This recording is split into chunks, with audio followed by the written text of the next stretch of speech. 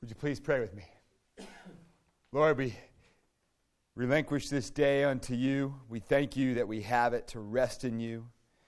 And we thank you, Lord, for this opportunity to receive from you and the power of your Holy Spirit what it means to be people of the Holy Spirit. I pray that you would take our minds now by that Spirit and think through them. Take my lips and speak through them. Take our wills and bend them to yours. And take our hearts and set them on fire with love for you and for your Son, Jesus Christ. For it's in Jesus' name we pray. Amen. Well, this is the third of our series in the Apostles' Creed, which is a wonderful statement of our faith, the most ancient of our faith, which succinctly and profoundly sums up what Christians have historically believed. We've spent a time in, I believe in God the Father Almighty, creator of heaven and earth. And learned through that message that, we can't make God into what we want him to be. He is a mighty and awesome God. We learned last week in Jesus Christ, his Son, our Lord, that he is the Lord who loves us with an everlasting love, laid it all down for us. And we have to respond. And today it's a short phrase. I believe in the Holy Spirit, and that's all it says. So I thought, what text is best representative? And I thought there's nothing better than going right to the Gospel of John in chapter 14 to discuss what happens to a believer when they are filled with the Holy Spirit. So I invite you to open up with me in your Bibles in John chapter 14. We used last week John's first 6 verses in John chapter 14. Where Jesus told his disciples that he was going to a place that he would prepare for them and where they would live forever with him. And an awareness of that reality brings peace to troubled hearts. And in this continued second part of the conversation, Jesus uses almost identical words, if you notice in verse 27. He says, "Let not your hearts be troubled, neither let them be afraid." Ladies and gentlemen, if we grasp the Holy Spirit's ministry in our lives, we will find calm confidence in our troubled world. For there's 3 things which the Holy Spirit does for the believer. 1, the peace-giving character of the Holy Spirit. 2, the peace-giving relationship with the Holy Spirit. And 3, the peace-giving power of the Holy Spirit. All right, that's where we're going this day. The peace-giving character, the peace-giving relationship, and the peace-giving power of the Holy Spirit. Let's look at this. First, the peace-giving character of the Holy Spirit. Verse 16. "And I will ask the Father, and he will give you another helper to be with you forever." There's a grammatical point that must be understood because it colors everything that follows in this message. In order to understand this point, there must be an understanding of the Greek term helper here. Another helper. 2 different Greek words can be translated another. There's the Greek word allos and the Greek word heteros. All right? The difference, allos here means another of a same kind. Heteros means another of a different kind. It's like if you went apple picking with me yesterday. I went apple picking way out in Erie County. It was a beautiful day, and they were out of Honey Crisps. I was like, rats, they're out. I'm late. But the reality is, let's say we went out and I said, okay, I'm going to get everybody in the congregation some apples, and we're going to get you Honey Crisps. But then, I went to the orchard, and I can only get a couple bushels, And so, therefore, some of you got Honey Crisps, and for the rest of you, I gave you Golden Delicious, okay? And I held up a Honey Crisp. I'm going to give you guys all a Honey Crisp apple. Well, the Honey Crisp would represent another of the same kind, and the Golden Delicious would represent another of a different kind. And when Jesus uses, "I will give you another helper," what he's saying is, I will give you another of the same kind. You with me? Because what's happening here, this Holy Spirit is just like Jesus. He's giving his peace to his disciples by assuring them that they do not need to be troubled at his leaving, because he's giving them another helper just like him. So much so that Paul carries this in the book of Romans in 8 verse 9, who calls the Holy Spirit the Spirit of Christ. Have you ever wished you could speak to Jesus face to face? You know, life would be so great if I could just speak to Jesus face to face. And you could share your deepest concerns and fears in his physical presence. You know, as he listens to you and gives you feedback. What would you ask him? What would you say to him? I don't know, if it was me, I'd say, Lord, I thought I'd have this Christian thing figured out by now. You know? But I've never felt more messed up at times. What's the answer? Or, you know, I feel useless. Am I really making any difference in this world, oh Lord? I always seem to come up short. What's wrong with me? And I'm sure many of us would feel similar thoughts. You might have your own. But after such a meeting with Jesus, there's no doubt, face to face, we'd have our self-worth substantiated, our security established, and our emptiness satisfied. That talk with Jesus would give us great peace and strength for the rest of our lives. But the logic of this text tells us that having the Helper, the Holy Spirit, is the same as having Jesus physically with us, and even better. Imagine with me that Jesus never ascended. He just hung out in Jerusalem throughout the last 2,000 years. Let's just say you could go talk with him physically. All the planes would be booked. All the ship passages the cabins would be booked. All the trains of Europe and Asia to get you to Israel would be booked. And even if you could get there, there'd probably be no way you could physically get near him in today's 2017 world. And even if you managed to get there, it would be impossible to get within an arm's reach.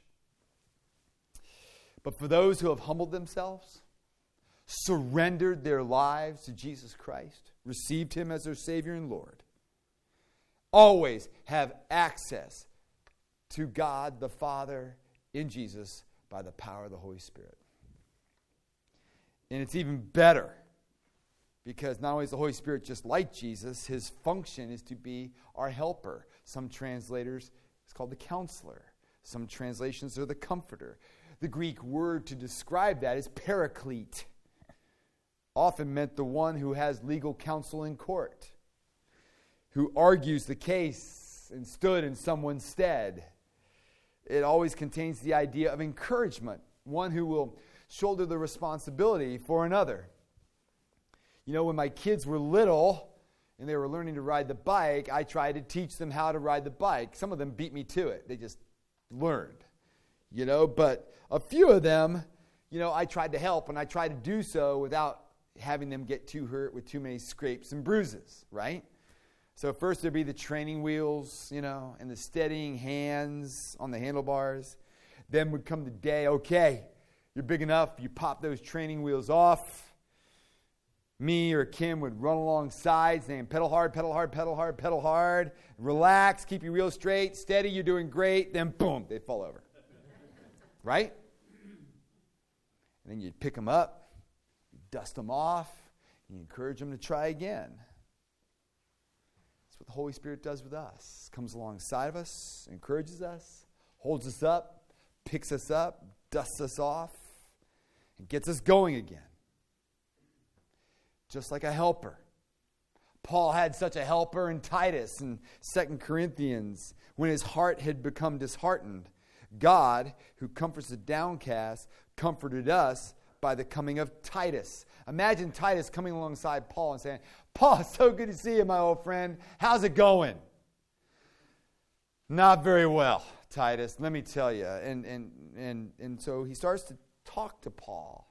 Lays out how things are struggling there in Corinth.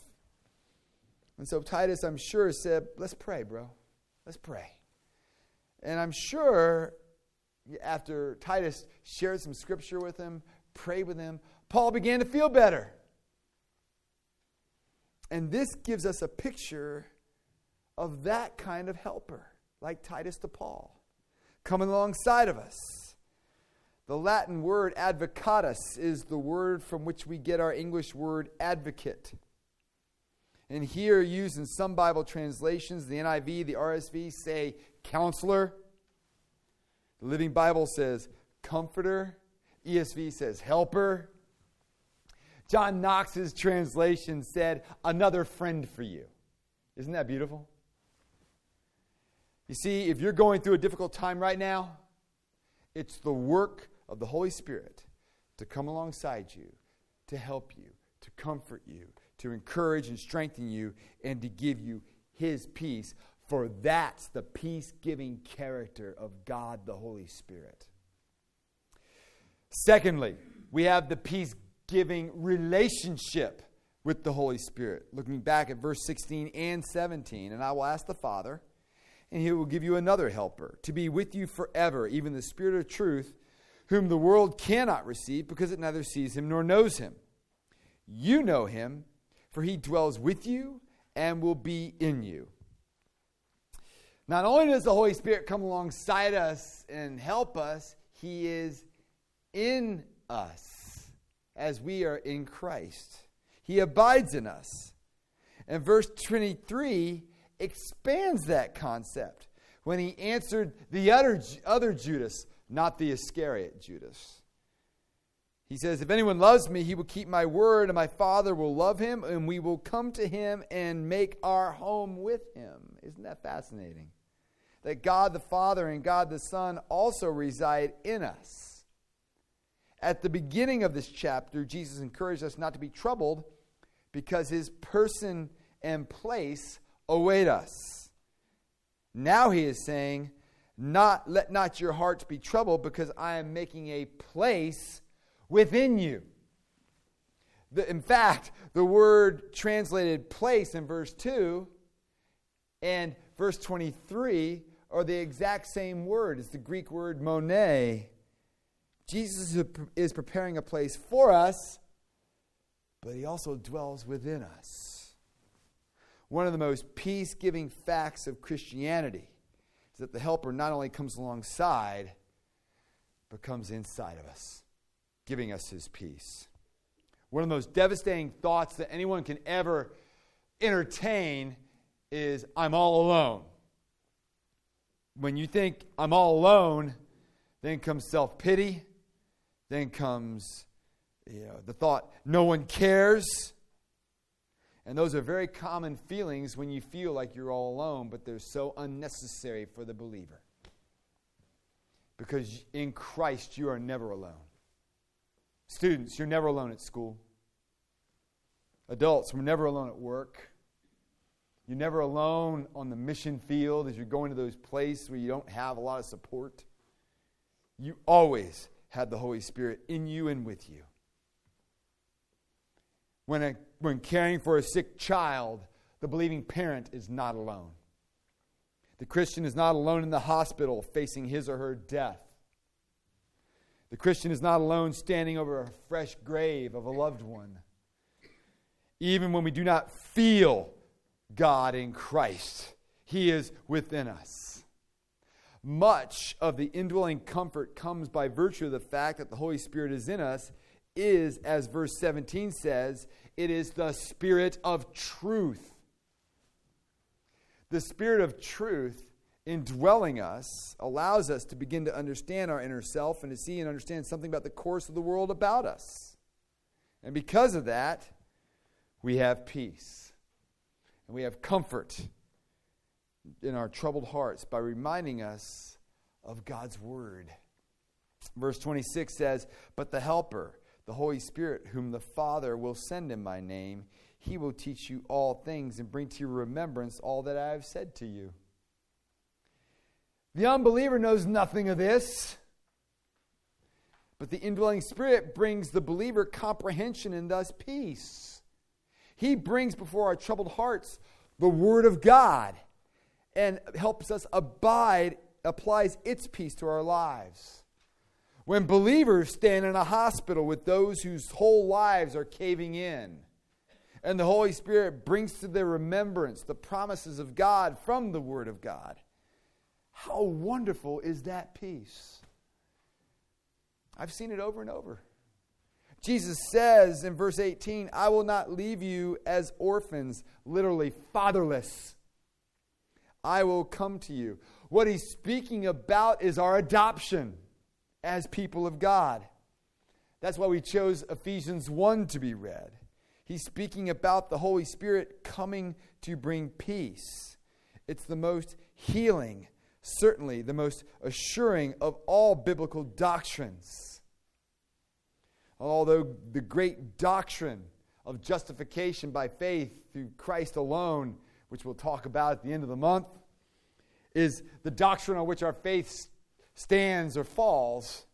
The doctrine of our adoption through the Holy Spirit helps us relate to the Lord and apply the various aspects of that salvation to our lives. You know, I've spoken with people who've struggled with praying to God the Father. They'll pray to Jesus, but they struggle to pray to God the Father because of the failings of their earthly fathers. But when you recognize that you are adopted into God's family through Jesus Christ, applied by the Holy Spirit, and you see all that, it changes everything. It's a game changer. And I've seen it minister, the Holy Spirit minister to people's hearts when they grasp the position that they have in Jesus Christ by virtue of their adoption. That God is their Father, adopted by Him. Paul House told me that there was a faculty member when Paul taught at Wheaton College in the Old Testament department, that there was a fellow faculty member who had adopted a child. And on that legal document in the state of Illinois, it says that a natural parent can disown this child, but an adoptive parent cannot. That's who we are in Christ. The Christian life can only be understood in terms of our adoption. He will not leave us fatherless. And a couple chapters later, in verse 27 of chapter 16, Jesus assures us the Father Himself loves you. God has fellowship with Jesus, and He has fellowship with us by virtue of our adoption, ladies and gentlemen. In 1 John 1:3, John says, and indeed our fellowship is with the Father and with His Son, Jesus Christ. Behold, we are God's children now, and what we will be has not yet appeared. But we know that when He appears, we shall be like Him, because we shall see Him as He is. We're His adopted children. When Jesus promised, I will not leave you as orphans, I will come to you, He was speaking of the comforting ministry of the Holy Spirit coming to our minds by the reality that we are His adopted children. He keeps us conscious. Even when we try to deny it, we're still God's children. And He will never let us go. That's the peace-giving relationship that we have by the Holy Spirit.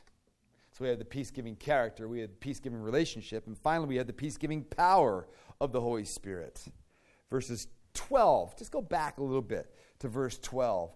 Jesus says, truly, truly, I say to you, whoever believes in me will also do the works that I do, and greater works than these he will do, because I am going to the Father. Whatever you ask in my name, this I will do, that the Father may be glorified in the Son. If you ask me anything in my name, I will do it. Because when we walk with Christ, He will ask us to perform things that are absolutely beyond our abilities. In World War II, in an American submarine, a submariner was stricken with an acute appendicitis. The nearest surgeon was thousands of miles away, yet pharmacist mate,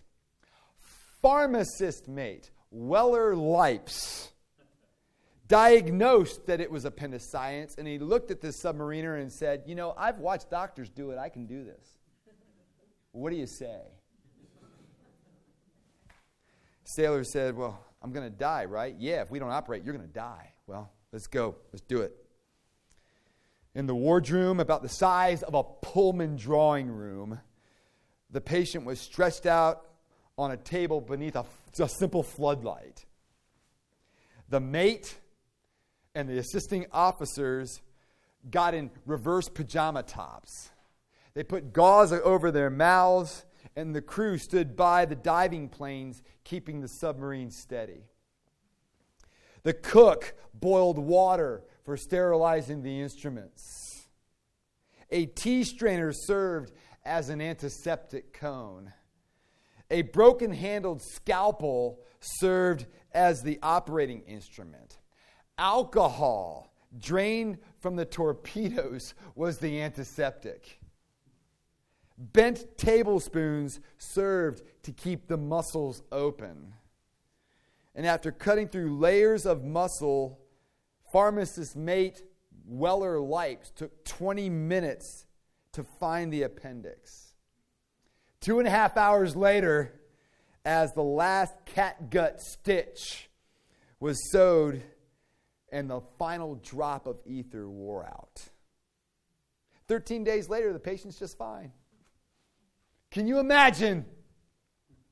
Now, that was an especially magnificent act because the surgery was not done by a trained surgeon in a modern operating room, even by World War II standards, but rather by a relatively untrained man under the most difficult conditions.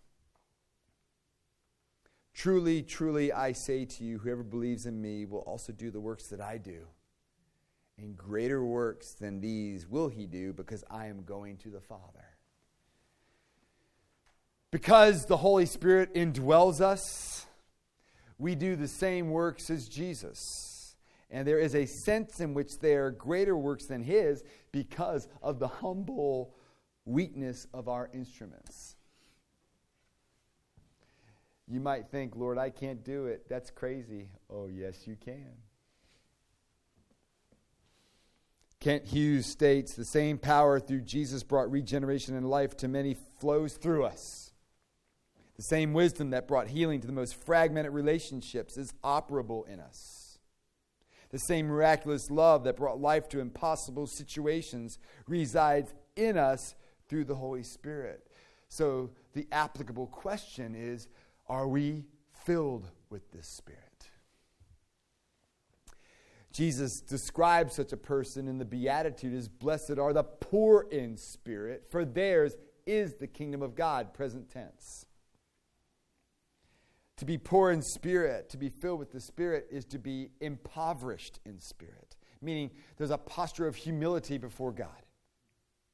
That I come with my hands empty, bringing no works, nothing to the table, and saying, Lord, I'm yours. Surrendering unto him. And Jesus says such a life is blessed. Blessed are the poor in spirit, for theirs is the kingdom of God. Friends, I want you to know that these words that Jesus is speaking about in John chapter 14 and in Matthew chapter 5, being filled with the Spirit and being poor in spirit, are in huge and incalculable importance to the church of Jesus Christ today. And I say that for this reason. There are many people who would assume themselves to be Christian who know very little joy and blessedness that Jesus is talking about in this passage. For they have experienced none of the spiritual poverty and filling of the Spirit of which Jesus is speaking here. And I think that this barrenness and loss is multiplied in our day here in 2017 and in our culture, especially because we're surrounded by a form of faith that is unrecognizably different from what is laid out for us in the Scriptures.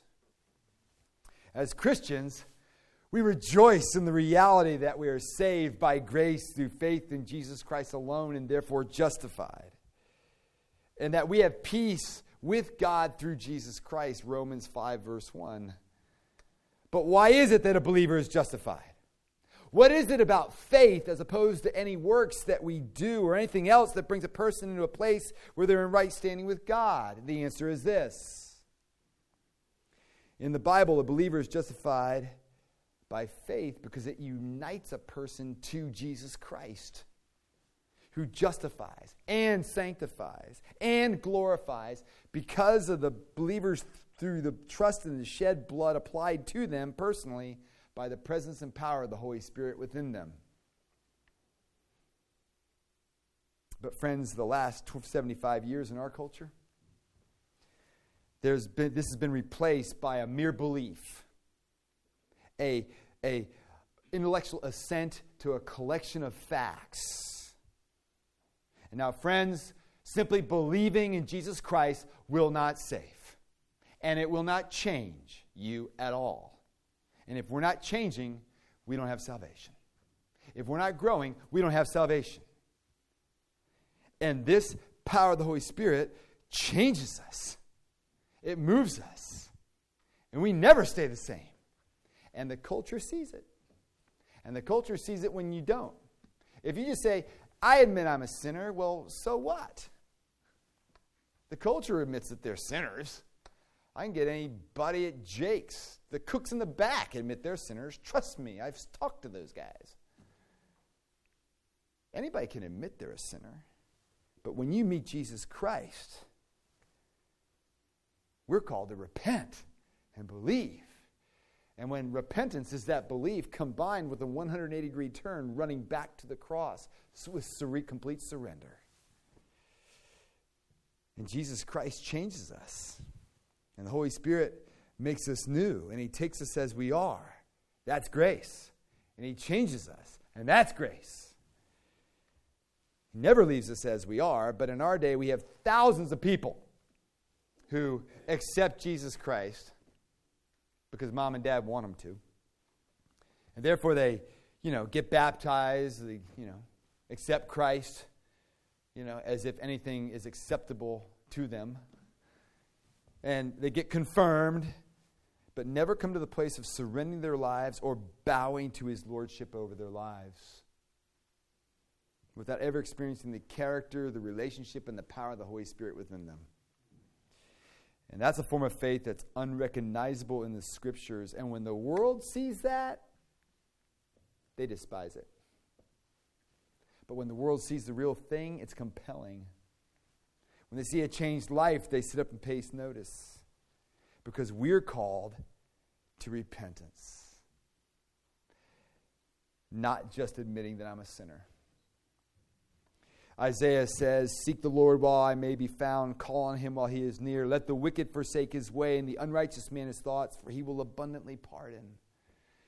You see, there's a returning, there's a forsaking, there's a change in the life. We leave it, we turn from it.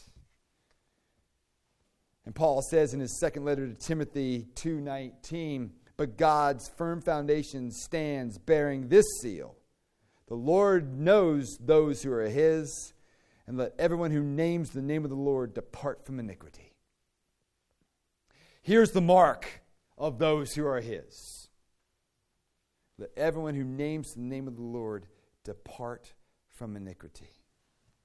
It's impossible for us to know God and to be filled with the Spirit of God and not change. But when we do, when a person receives from that posture of humility and full surrender and receive Christ, Jesus gives them this peace by the Holy Spirit. Peace I leave with you. My own peace I give to you. Not as the world gives do I give to you. Let not your hearts be troubled, neither let them be afraid.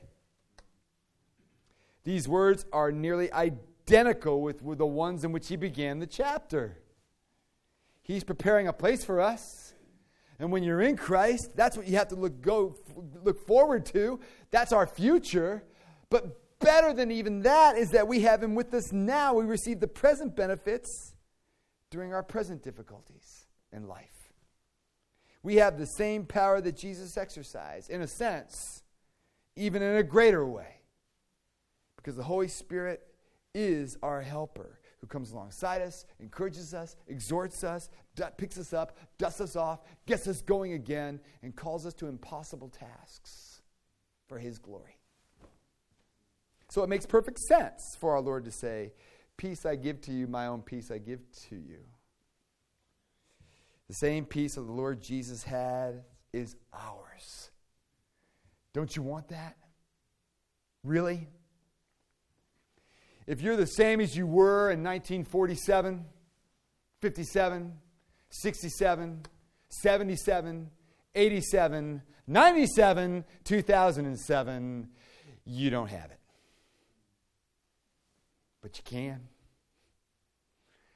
May we be those who admit that we got nothing before Him, that we too repent and believe and surrender everything, because in Jesus Christ we see the beautiful character of God. We see the relationship that we can have with God, and through the Holy Spirit we can have a peace that surpasses understanding and a power to live the life He's called us to live. For those of us who have placed in trust, and we are growing, and we're not the same person since 1947, praise be to God. Let's keep growing. Let's keep changing. Conformed into His image, not ours. But if you've been struggling, turn it over. Let's walk with Him, changed forever, and allow the Holy Spirit to work in and through us for His glory, because that's what He does. Let's pray. Heavenly Father, we thank You for drawing us by Your Holy Spirit to Your beautiful Son. And if there be any among us here this morning who really have just merely admitted that they're sinners but never surrendered to You with that posture of humility and turning their lives over to You completely, that this would be the day that occurs. Bring that reformation and revival in each and every one of us, O Lord. And that, Lord Jesus, the indwelling presence of the Spirit would give us more joy and peace than anything this world can ever provide for us. Lord, we confess that we're sinners, and we give You our lives to do with as You wish. And we pray that You would help us to walk in accordance with the Spirit and not our own flesh. Illumine and enlighten our minds to that reality.